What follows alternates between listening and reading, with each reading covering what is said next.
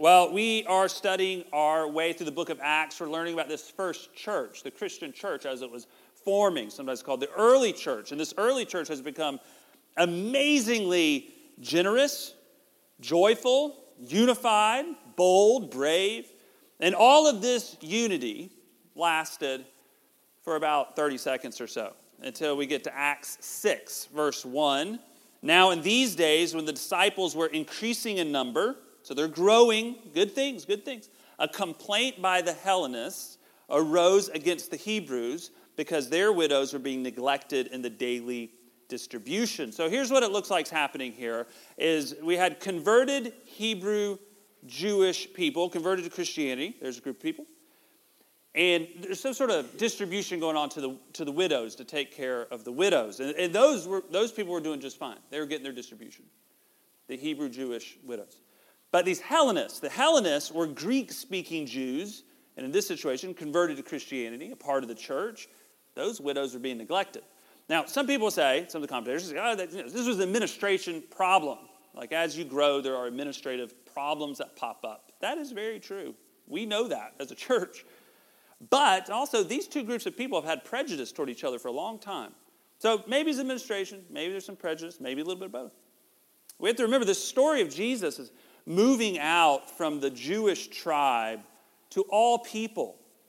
Right? God's not just welcoming one sort of person or one sort of people group. You have to have the right resume or something like that. No. God doesn't demand you to climb up the mountain, right? This is what we've been saying. He comes down the mountain to us. And the law has led us to our need of grace, and the outsider is welcome. And so this message of love and welcome, God's pursuit of us, this message is going out from that temple and the Jewish tribe to all people, to these outsiders that are waiting for a message like this. And so it's growing. The church is growing. And can you believe it? Can you believe it that when the church is growing, that everyone and everything doesn't work perfectly? Well, of course, you already know that. Not new. That's not new. So that issue is brought up to the leadership. And the good news here is the leadership does their job. They don't blame. They don't deny. They find a solution. They bring restoration, and they move on. And it just sort of moves on pretty quickly here in the storyline. And then we jump straight into the story of this guy named Stephen, because at the same time, Stephen's doing amazing things. He's teaching about Jesus. And Acts 6:8, it says, and Stephen, full of grace and power. There's probably everything we need to know about Stephen. Where's everything coming from with this guy? This amazing guy that we read about in Acts 6 and 7. Full of grace and power, is doing great wonders and signs among the people. Full of grace and power. The word grace is the Greek word pistis, meaning faith, assurance, conviction of belief in Christ. So some translations, yours may say full of faith and power instead of full of grace and power. A few weeks ago, we had our monthly elder leadership meetings. So that's the governing leaders of our church, and I'm in there with them, and we prayed, and we had a devotion, and we talked through different congregational care concerns, and we moved into some more practical financial talking and different issues talking about it. And we're always running up on things that's like, I don't know. How's that going to work out? How's this going to play out? How are we going to handle this? And somebody will always say, I've been in these meetings 10 years. I've been in these meetings. Somebody will always say, well, God's faithful. God will provide. God's with us. God will help us. You know, and I'm sitting there, I'm pastor, I'm like, amen, brother, it's wonderful. But I'm sweating it. I'm sweating it. 10 years of God's faithfulness to us. I still default to worry. That's my starting point. I'm good at that. I still feel like all this could fall apart. Just next week, I show up and nobody else does. I still feel that way. So I read full of faith and power, and I'm like, I don't know. If anything's based on the strength of my faith or the volume of my faith, I'm kind of like, we're in trouble. Things aren't going to go well. That's why I love the passage where Jesus says, just faith like a mustard seed. And I'm like, got it. I'm in. Now I'm good. I can work with that. Thank you for working with me. I think Jesus is saying, we don't have to measure our faith or compare our faith. It's not necessarily about the volume or the strength of our faith. It's about where our faith rests. That's the point. The point is where is the faith resting? And that's why I think the debate of this word, full of grace and power or full of faith and power, is actually really wonderful. Because it's by grace that we have faith. Our faith is created and sustained out of grace. That's why there's power. It's because our faith is in something greater than us and something outside of us. Not faith in our own faith or faith in the strength of our own faith, but actually faith in his sufficiency for us. The word power is the Greek word dunamis, meaning might or power residing in a thing by virtue of its nature. Right? You get it? So it's not faith in your own. The power's not from you. The faith is that it's in residing in a thing by virtue of its nature. So point number one is this. We are empowered by grace alone, through faith alone, in Christ alone. I read this week, grace alone means that God loves, forgives, and saves us, not because of who we are or what we do. Whew, we can all just exhale right there. Whew. But because of the work of Christ. See, the Holy Spirit uses that truth, which is powerful. Because the guilt trip's over. That's what it means. Guilt trip's over. Shame cycle. We don't have to keep doing that. The busy be good enough, then God might approve of me or love me today. We can let go of that. It's powerful. It begs the question, full of grace and power. What are you full of?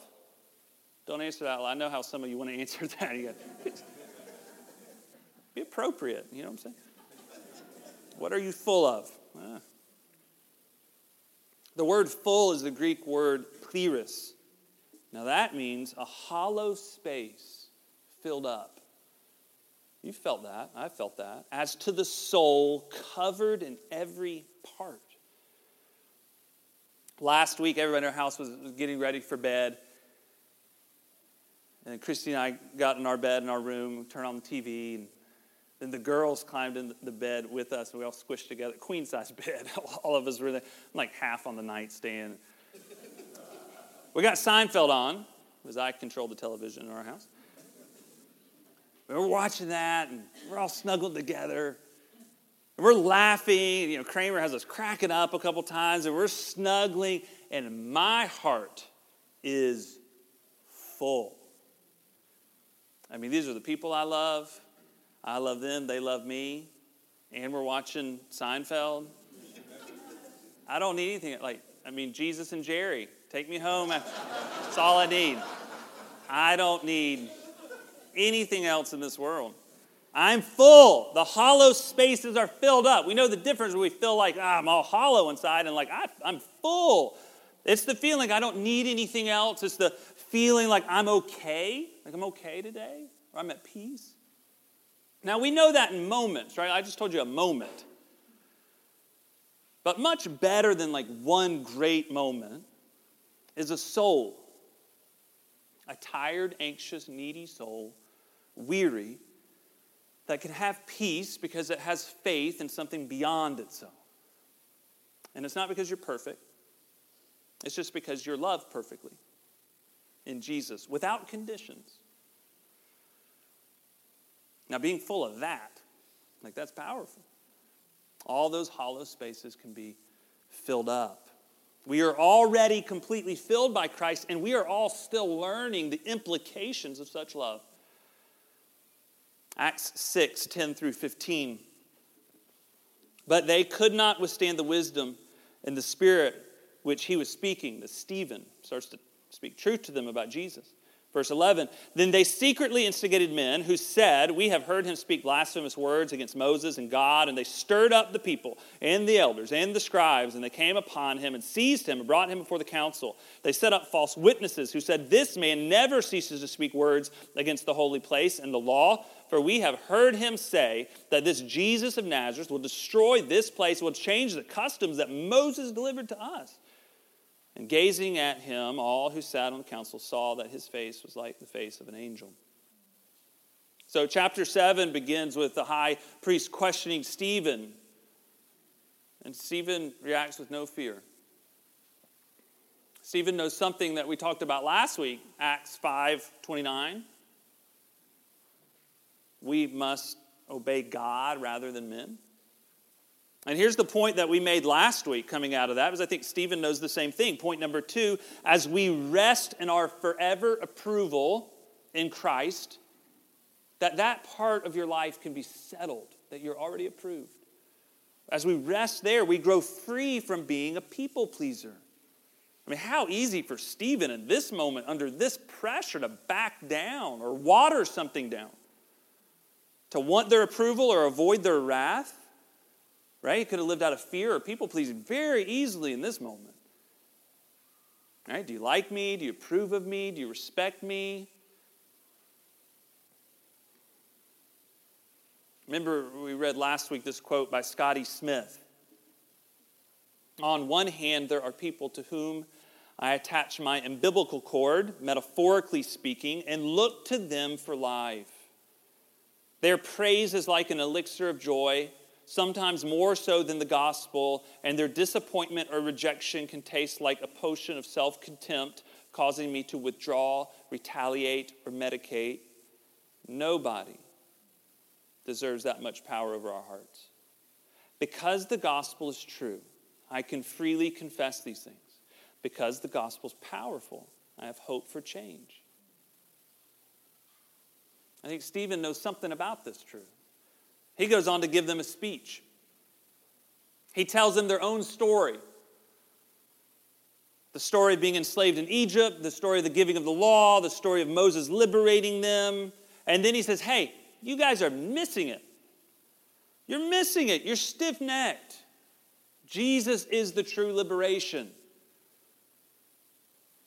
Point number 3 is this. In Christ's love, fear fades and bravery grows.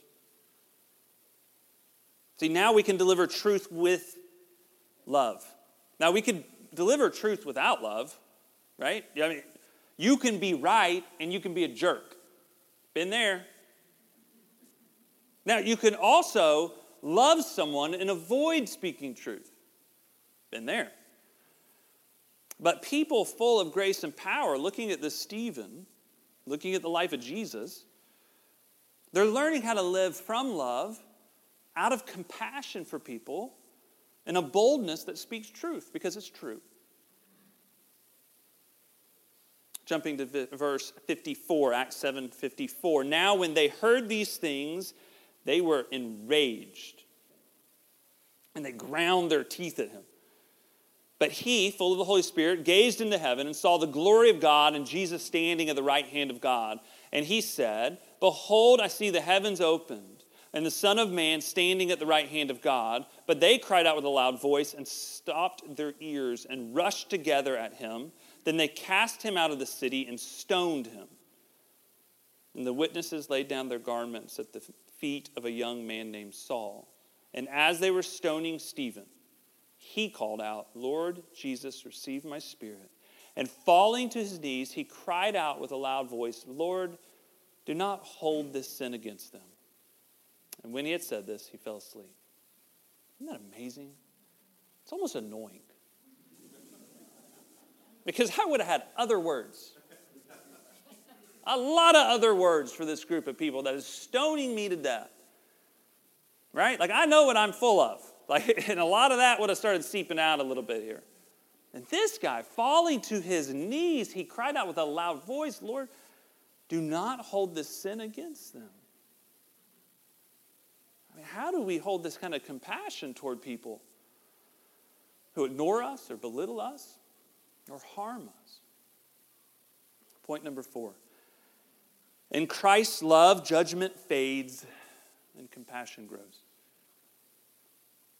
A few weeks ago, Brad O'Kelly preached hard against the Prius. I don't know if you were here. It's like, man, he is going hard after Toyota Prius, preaching hard against the Toyota Prius. Ruthless. So I was really surprised this week when I was walking down Church Street. And I looked up, and I see Brad just...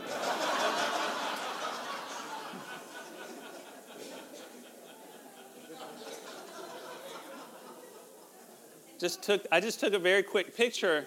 And I know it was him because I heard Indigo Girls playing out of the car. I know he loves Indigo Girls. Now, when Brad and Mandy and their 3 girls pack up their Prius, their new Prius, to go to the beach, they all pack in that Prius, all their beach stuff. 3 girls are in the back seat, tight together. Brad and Mandy are up front. Indigo Girls is going. When they're packed up, the night before, Brad has to plug that car in, right? All night. Because the car has to have power from somewhere beyond itself. Brad's Prius can drive because of power provided to it, right? Not because of power the Prius has in and of itself. It has to have power outside of itself given to it. That's the point. Picture's still up there. Let's take the picture down. I'm trying to segue to a more serious moment.